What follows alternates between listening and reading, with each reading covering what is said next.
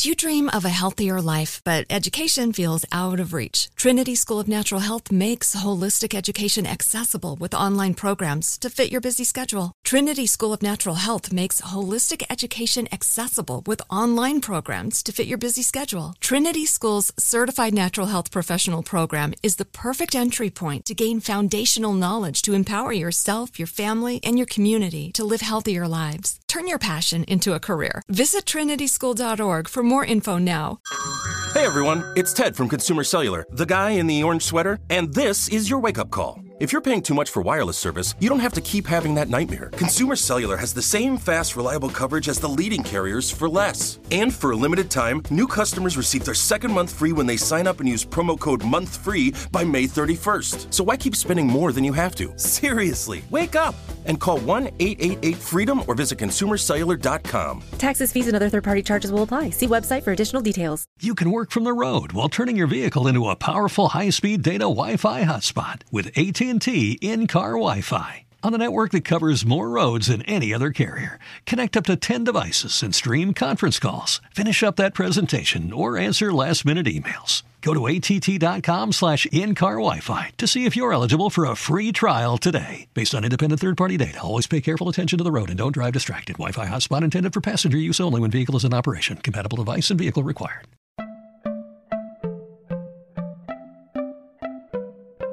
Welcome to Money Making Conversations. It's the show that shares the secrets of success, experienced firsthand by marketing and branding expert Rushion McDonald. I will know he's given me advice on many occasions, and in case you didn't notice, I'm not broke.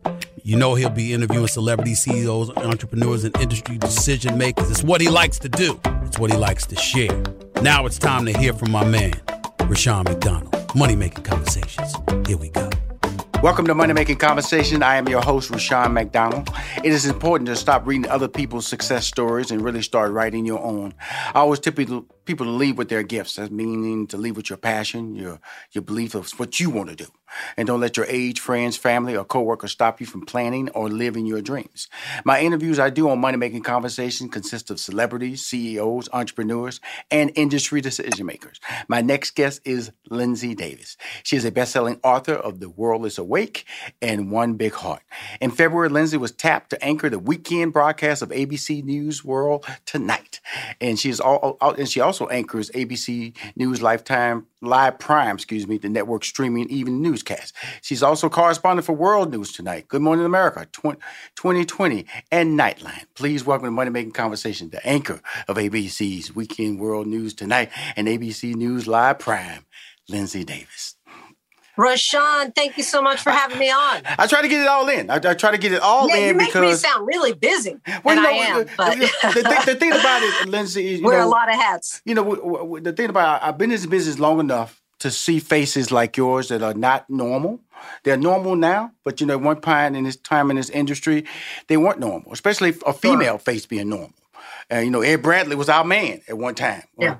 And then so as you start ascending, that's why I wanted to make sure people saw the body of your work. And this is only a small body of your work, but it's an important body of your work because you as a host, as an anchor, get to articulate our stories. And I'm pretty sure in 2020, as an African-American, as a female, and some of the stories that were put out there, how were you able to balance the actual reporting of the news and then the detachment of what you were reporting?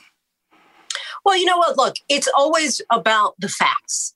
And I think that it's also about knowing what you don't know. And so I think that when you don't have a lot of variation, a lot of variety of perspectives and lenses and experiences at the proverbial table, then you're missing some of the nuance to the story, right? And some of the relevant facts get thrown aside. And so I don't think that I'm coloring it, if you will, with anything, except that I do come with the perspective and the experience of being a Black woman in America. And so I think that I may have certain questions that I'm going to ask or that I'm going to lean into based on my own experience. And I think of, as you talk about how we haven't had many people who look like me. That was why it was so important on my first night when I assumed the chair of Weekend World News Tonight on Sundays. I had an interview that I did with Carol Simpson, who was the first Black woman to anchor any network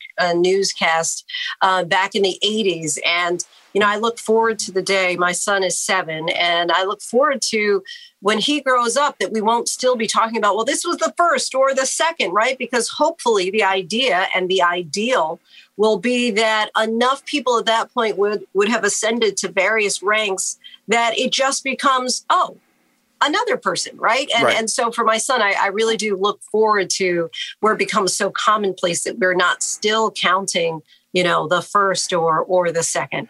You know, it's really interesting, especially entertainment. You know, I remember when Steve Harvey and I, way back in 93, when he had his first opportunity, ABC offered him his first sitcom. And I remember he came to me and said, Rushion, ABC wants me to do a sitcom. I went, you? A sitcom? Because it was just so far. I could not even fathom somebody I knew, Black man, he was a comedian, popular comedian, was being offered a TV show on ABC. It was a pilot at the time. And then I fast forward, and as you're aspiring to these heights of wanting to be on the news, wanting to deliver the news, be a face of the news, a face in media, what was that journey like in college and your friends and your peer groups when you telling them this is what you wanted to do?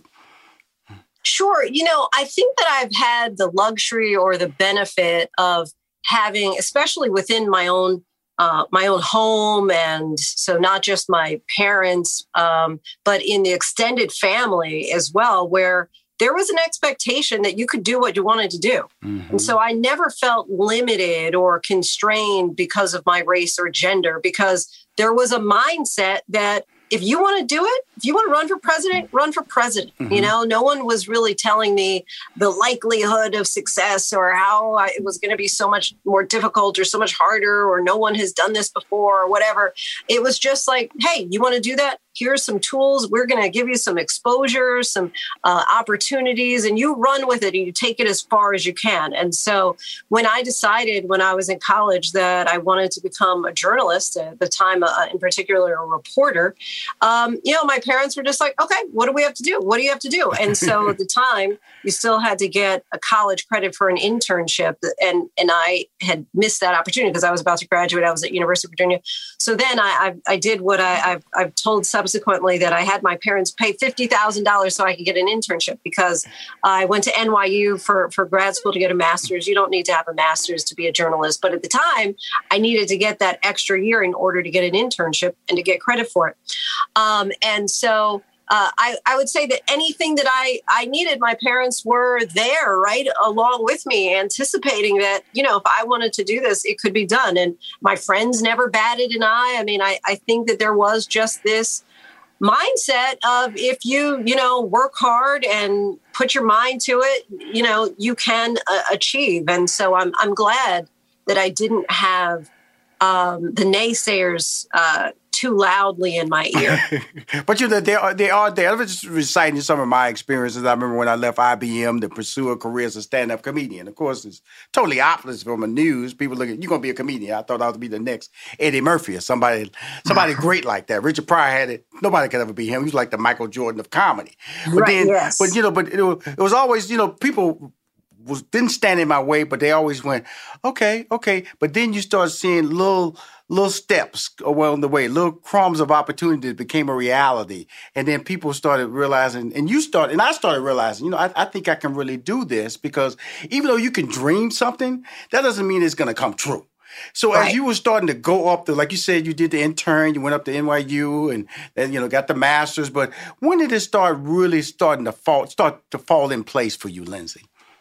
Sure. I mean, you know, I think that there are a lot of baby steps and milestones along the way. And I was just a self-starter in a way that I would say, okay, by the time I'm 25, I want to be in a top 25 market. Right. By the time I'm 30, I want to be at the network. And I made both of those. The first goal by the skin of my teeth, because I was just about to turn 25 and I made it to Indianapolis, which was the 25th market.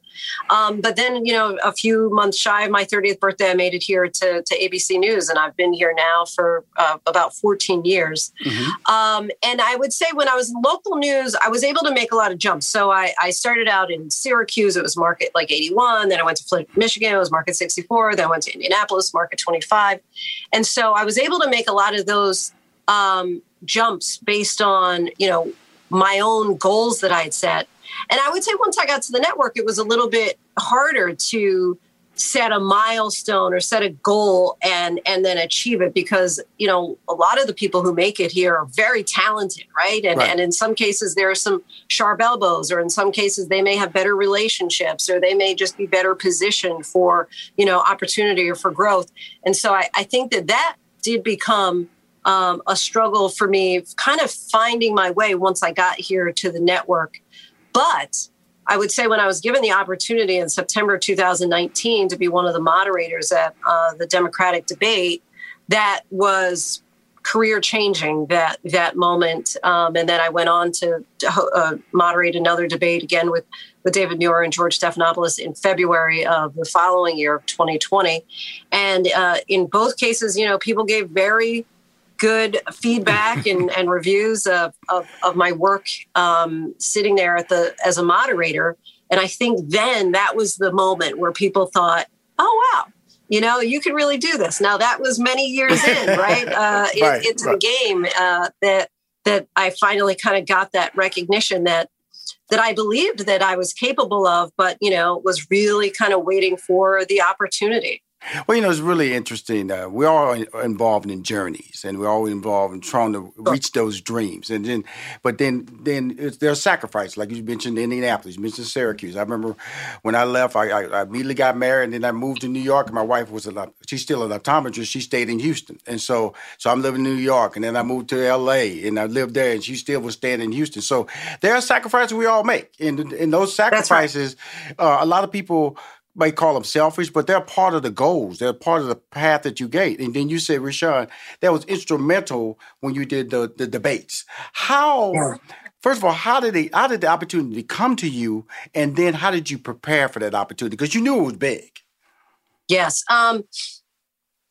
Well, I think that in part it was due to the Democratic National Committee, because they had set some rules basically so that to prevent the moderator panels from not being diverse, they set some prerequisites basically where you had to have diversity by gender or by race.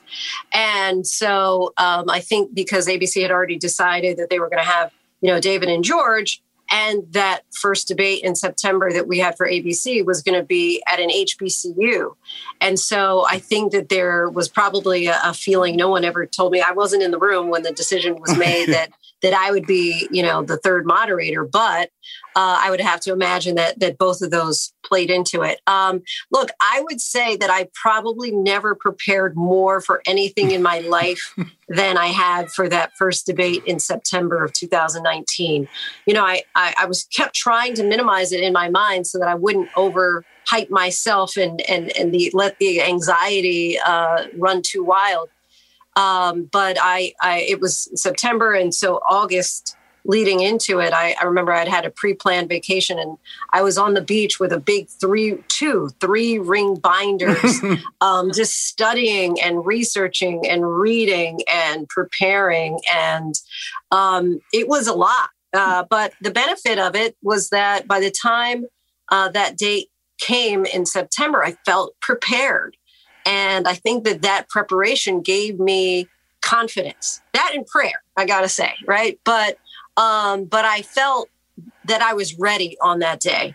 And leading up to it, I wasn't so sure. But I think that there's, the preparation was key. And, I couldn't express to anyone, for whatever kind of position you have, right? No matter what kind of field you're entering into, I think that there's nothing that beats feeling like you're ready. It's finally here, the season of celebration. And no matter how you celebrate with family and friends, Whether you're preparing for Reyes Magos or Karamu, lighting the menorah, or going to midnight mass, Kohl's has just what you need to make those traditions special.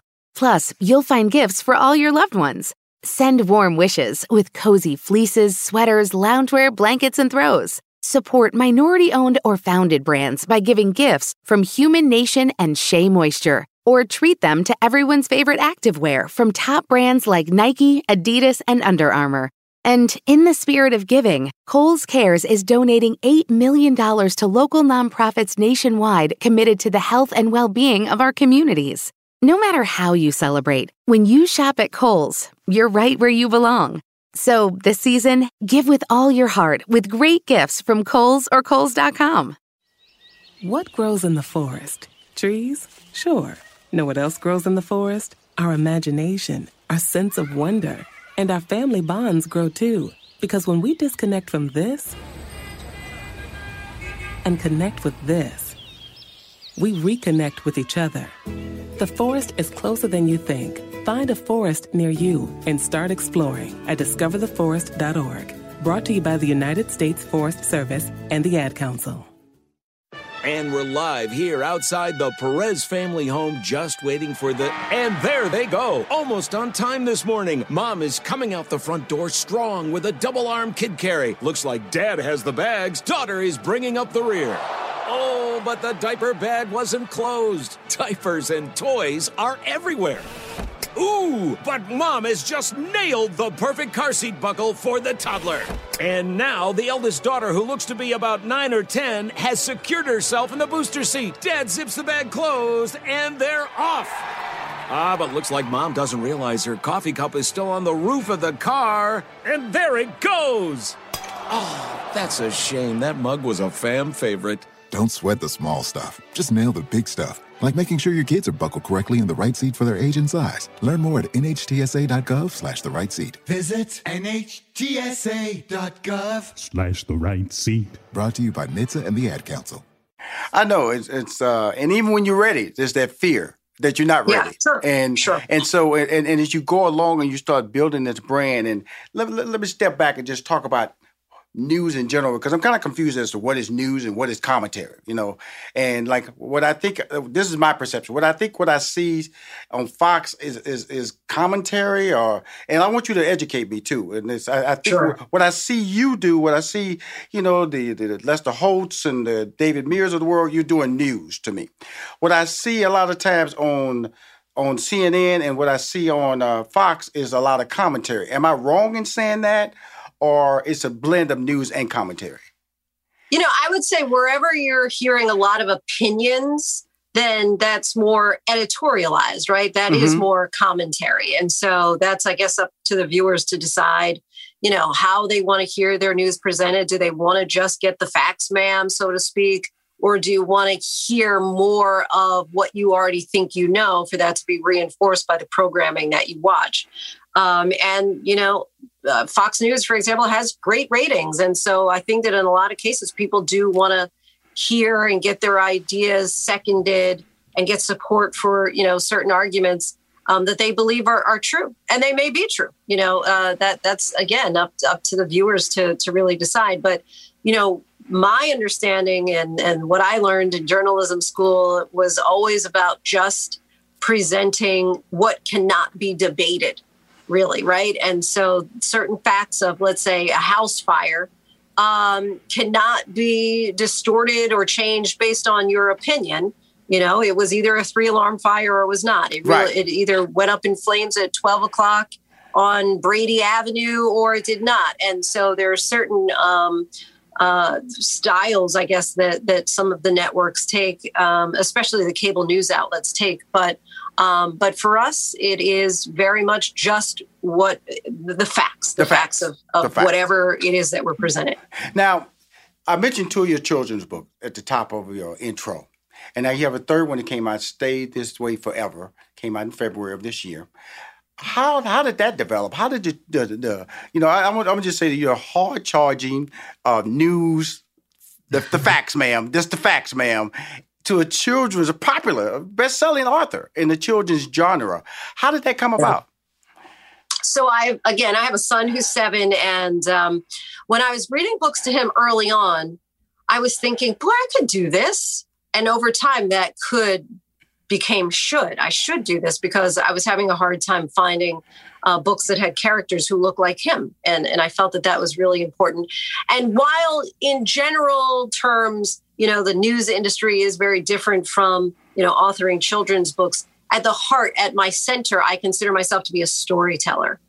And so I felt like it wouldn't be that much of a stretch for me to kind of let my creative juices flow and talk about the good news, really, and uplifting, because quite often what I do with news, which was also kind of part and parcel to this, because my son would want to see mommy doing the news. And I felt like, quite often the subject matter of what we're talking about is just too much for a young person like he is at this young age. And so writing books, I felt, was something that I could just share with him 100% without any kind of filter or concern about the messaging that was being, instilled in him. But I could use it as a tool to inspire him. And so initially I really focused on the mirror aspect. Right. There was an essay a while ago that talked about how you need mirrors, windows, and sliding glass doors in all children's books. The idea of mirrors so kids can see themselves reflected in the pages of a book's windows so they can perhaps peer into a world that's unfamiliar to their own. And if that sliding glass door is to really be effective, it can serve as a way to transport them into an unfamiliar world. So with the first book, it was really a matter of, okay, let me provide more mirrors for my son. But ultimately, it really became about, and this was before George Floyd and the summer protests and the so-called racial reckoning. Leslie, was that the One Big Heart or The World is Awake? Which was the first one? The first one was The World is Awake. Okay, cool. Mm-hmm. The second one was One Big Heart, and that was where I really talked about the need for, or I felt the need for windows in the book so that kids would be able to be exposed to kids who don't look like them, because I think quite often parents look at books that have black and brown characters and they think, oh, they're just for black and brown children. And that couldn't be further from the truth, really, because it does no benefit to your child if they're only seeing mirrors all around them, right? And they only see their own reflection in their books and in their toys and in their neighborhood and their church and their place of worship, or, school or place of worship. And so I felt like parents can start with books and with toys if they're looking to expose themselves or expose their children to more diverse people. And this was something that you heard, especially during the summer and the so-called racial reckoning, where parents were saying, what kind of conversations can I have? How can I raise more empathetic children? Right. And I think you can start by giving them a book that has a character who doesn't look like them, right? And my son has such a diverse book collection that he never talks about the race of the characters who are in the books. And I would venture to say that most kids won't. Parents will often say, like, oh, well, kids don't see color. Kids do absolutely see color. They just don't assign a value to color. It's adults who do that. But I think that early on, if they're all used to and accustomed to seeing a variety of shades and hair colors and features in their books, they're not going to point out it as being so foreign and unusual because they're used to being exposed to it. So that's now what I kind of shifted from, in addition to focusing on the mirror, I've found additional value in the window as well. Now, the Stay Away Forever, that's the third book. Stay This Way Forever. What is that? What line of communication are you trying to get out through that book? Yeah, so Stay This Way Forever is really, any parent I think will relate, who's ever thought, boy, I wish I could just freeze this moment in time and press the pause button and, savor these moments that are fleeting, right? That are going to leave the playground of childhood. And one thing that I would say, there are, half the things that your kids are going to outgrow. But I would also venture to say there are a lot of qualities that you hope that they bring with them into adulthood. So, my son's curiosity or his creativity and his joy, all the nights that he tells me his plans for the next day. And sometimes he'll say, tomorrow's going to be the best day ever. And I hope that he keeps that with him into adulthood, where he's excited about the possibilities of tomorrow. But this was really kind of a way of journaling all the different moments, because you never know when it's going to be the last time that a child falls asleep in your lap or reaches for your hand to hold, or the pitter patter of feet before they, jump in bed with you in the morning. And so this was kind of paying tribute to all the different stages of childhood. And the theme that has kind of been consistent through my books is the idea of love. The first book is basically know that you're loved by God. The second one is love each other, love your neighbor. And this one is know you're loved by your parents or your grandparents. And I hope that kids will read it and not only know that they're loved, but just how much they're cherished and adored. And especially for the cute little things that they do at these various stages of childhood. My daughter, she's 23 now, and I always tell her my favorite moment, 1 year old, when she was just laying on my chest. She hadn't yet had the ability to push off. She just fell asleep. So I know exactly. And listen, as you go through that moment, it just takes me back to a place where, I'm glad my daughter's grown, but it's always those precious moments of being able to experience when trying to sit her up to take pictures and the spine wasn't strong enough and you had to put pillows on both sides to get that picture that you want that will stay with you forever. And but I wanted to, before I get out of here, I wanted to say, like, you have a lot of rhymes in your book. Now, I grew up with compunction, function.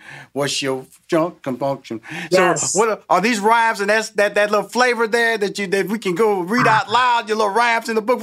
We one day from function, what's your... Come on, Les. What we got here? These rhymes. So you rapping? I love it. So growing up, the books that I read, Shel Silverstein and Dr. Seuss, they were rhyming books. Absolutely. And so I just wanted to stay kind of in that genre. Mm-hmm. Mm-hmm.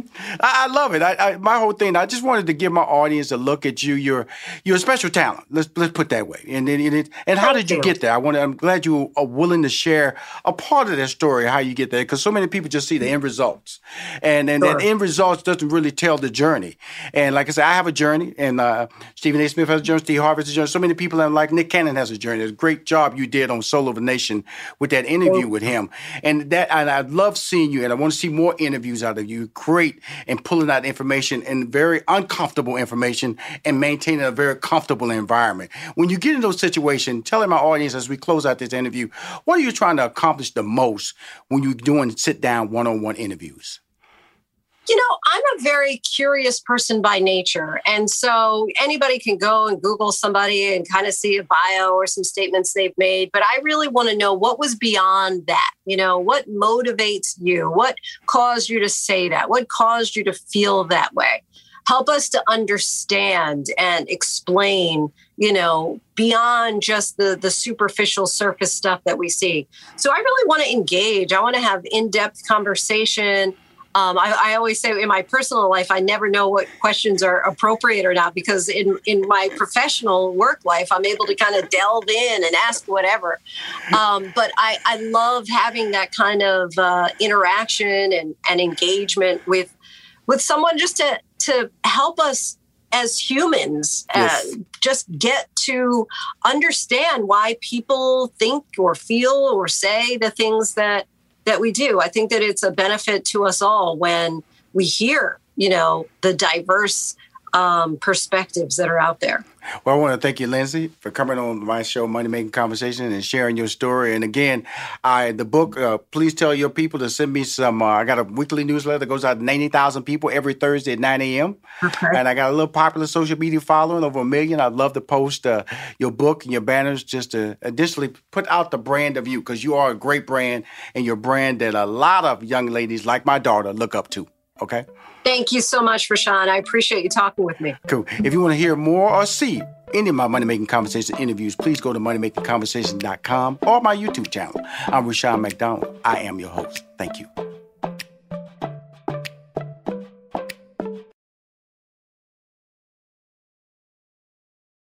In this season of giving, Kohl's has gifts for all your loved ones. For those who like to keep it cozy, find fleeces, sweaters, loungewear, blankets, and throws. Or support minority-owned or founded brands by giving gifts from Human Nation and Shea Moisture.